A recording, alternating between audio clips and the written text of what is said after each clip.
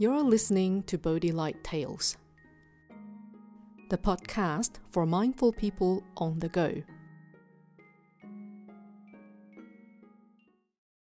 Hello, this is Miao Guang.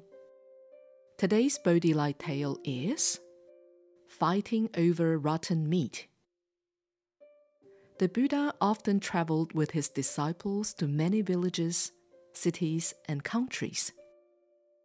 During their travels, he would often teach his disciples along the way as events or conditions arose.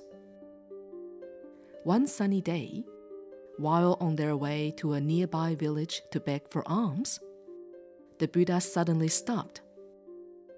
Turning to Ananda, he asked, "Ananda, do you see those crows on that tree over there?"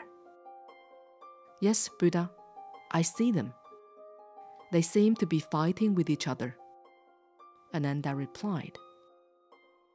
The Buddha then said, "Seeing them fighting reminds me of a story I would like to tell. Would you like to hear it?" Ananda replied without pause, "Please, Buddha. I'm now very curious to hear what story those crows made you remember." The Buddha then began. This story is about two crows, fighting like those you see on that tree. Once, long ago, there were two crows. One was called Cage, and the other was named Kaki. They were friends and often traveled together to find food and shelter. This time, however, it looked like their friendship and happy companionship were about to be sorely tested. It was a hot summer day and food was scarce, both for the farmers tending the fields and the animals searching for it. After looking for food everywhere for some time, both crows had come to rest upon a tree branch. Cage found nothing, while Kaki had found a small piece of rotting meat. Without warning, Cage, who had found no food, snatched the small piece of meat from Kaki. Kaki, taken aback, shouted angrily, "Do you know how long it took me to find this small piece of meat?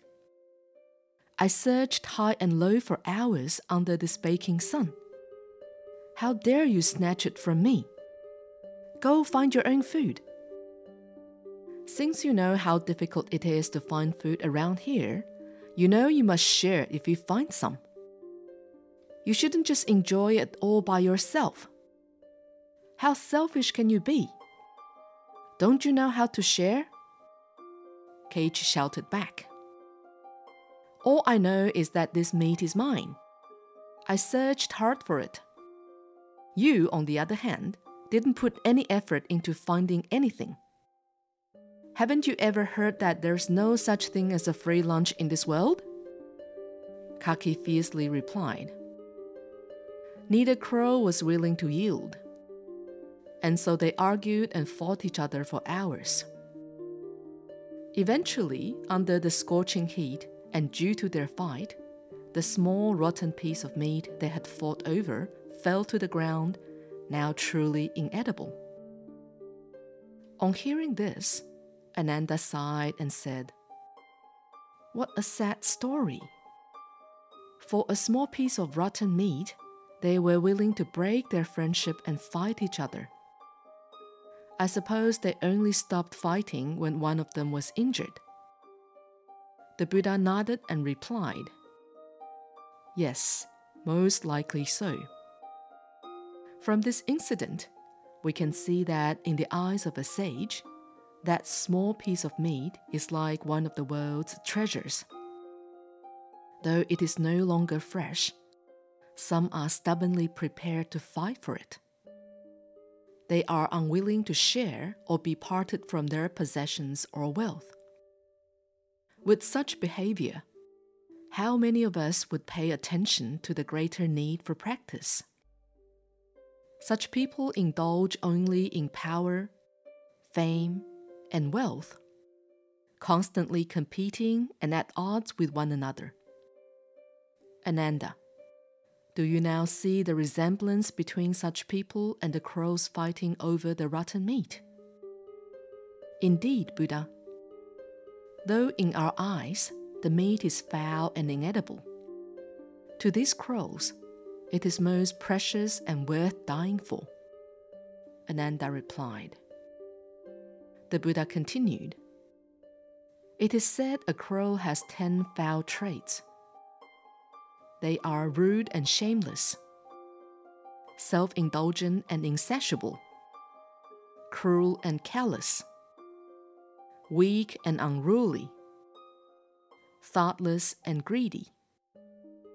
We must always remind ourselves as practitioners to become self-aware of such qualities in ourselves and must work hard to change them. Yes, we shall not be like the foolish crows, fighting over rotten meat. Thank you, Buddha, for your teachings. Ananda replied. The Buddha nodded and smiled. Together, they resumed their journey to beg for alms.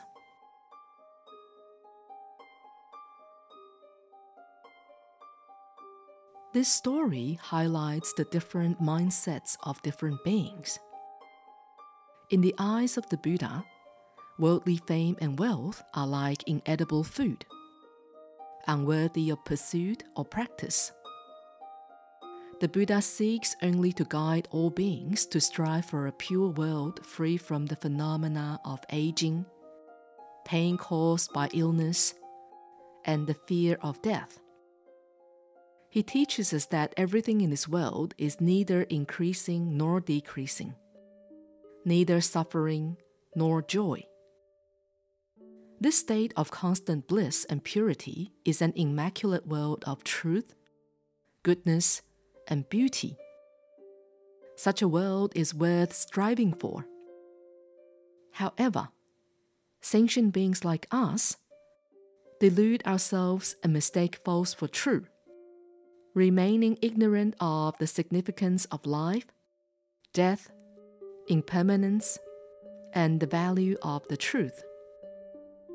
Such people only know to chase after delusional wealth and status, and are willing to deceive and compete with others to do so.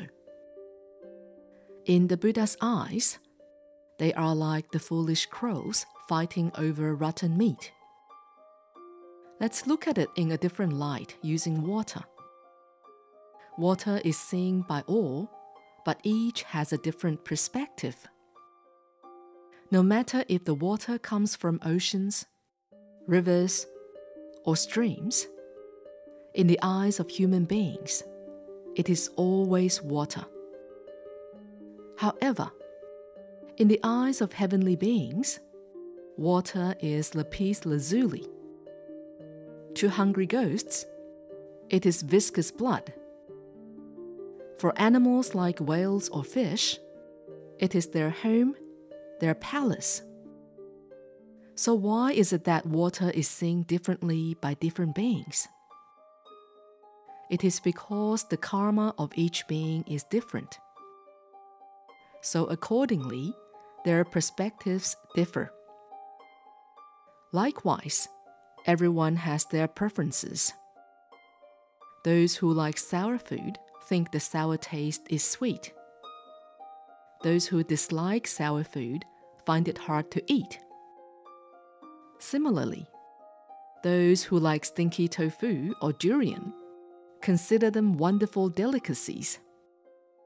But those who hate them find it difficult to even smell, let alone eat such foods.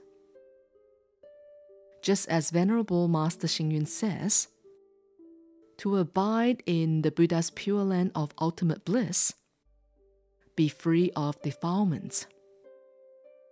To end the cycle of birth and death, realize your true nature is akin to Amitabha Buddha's.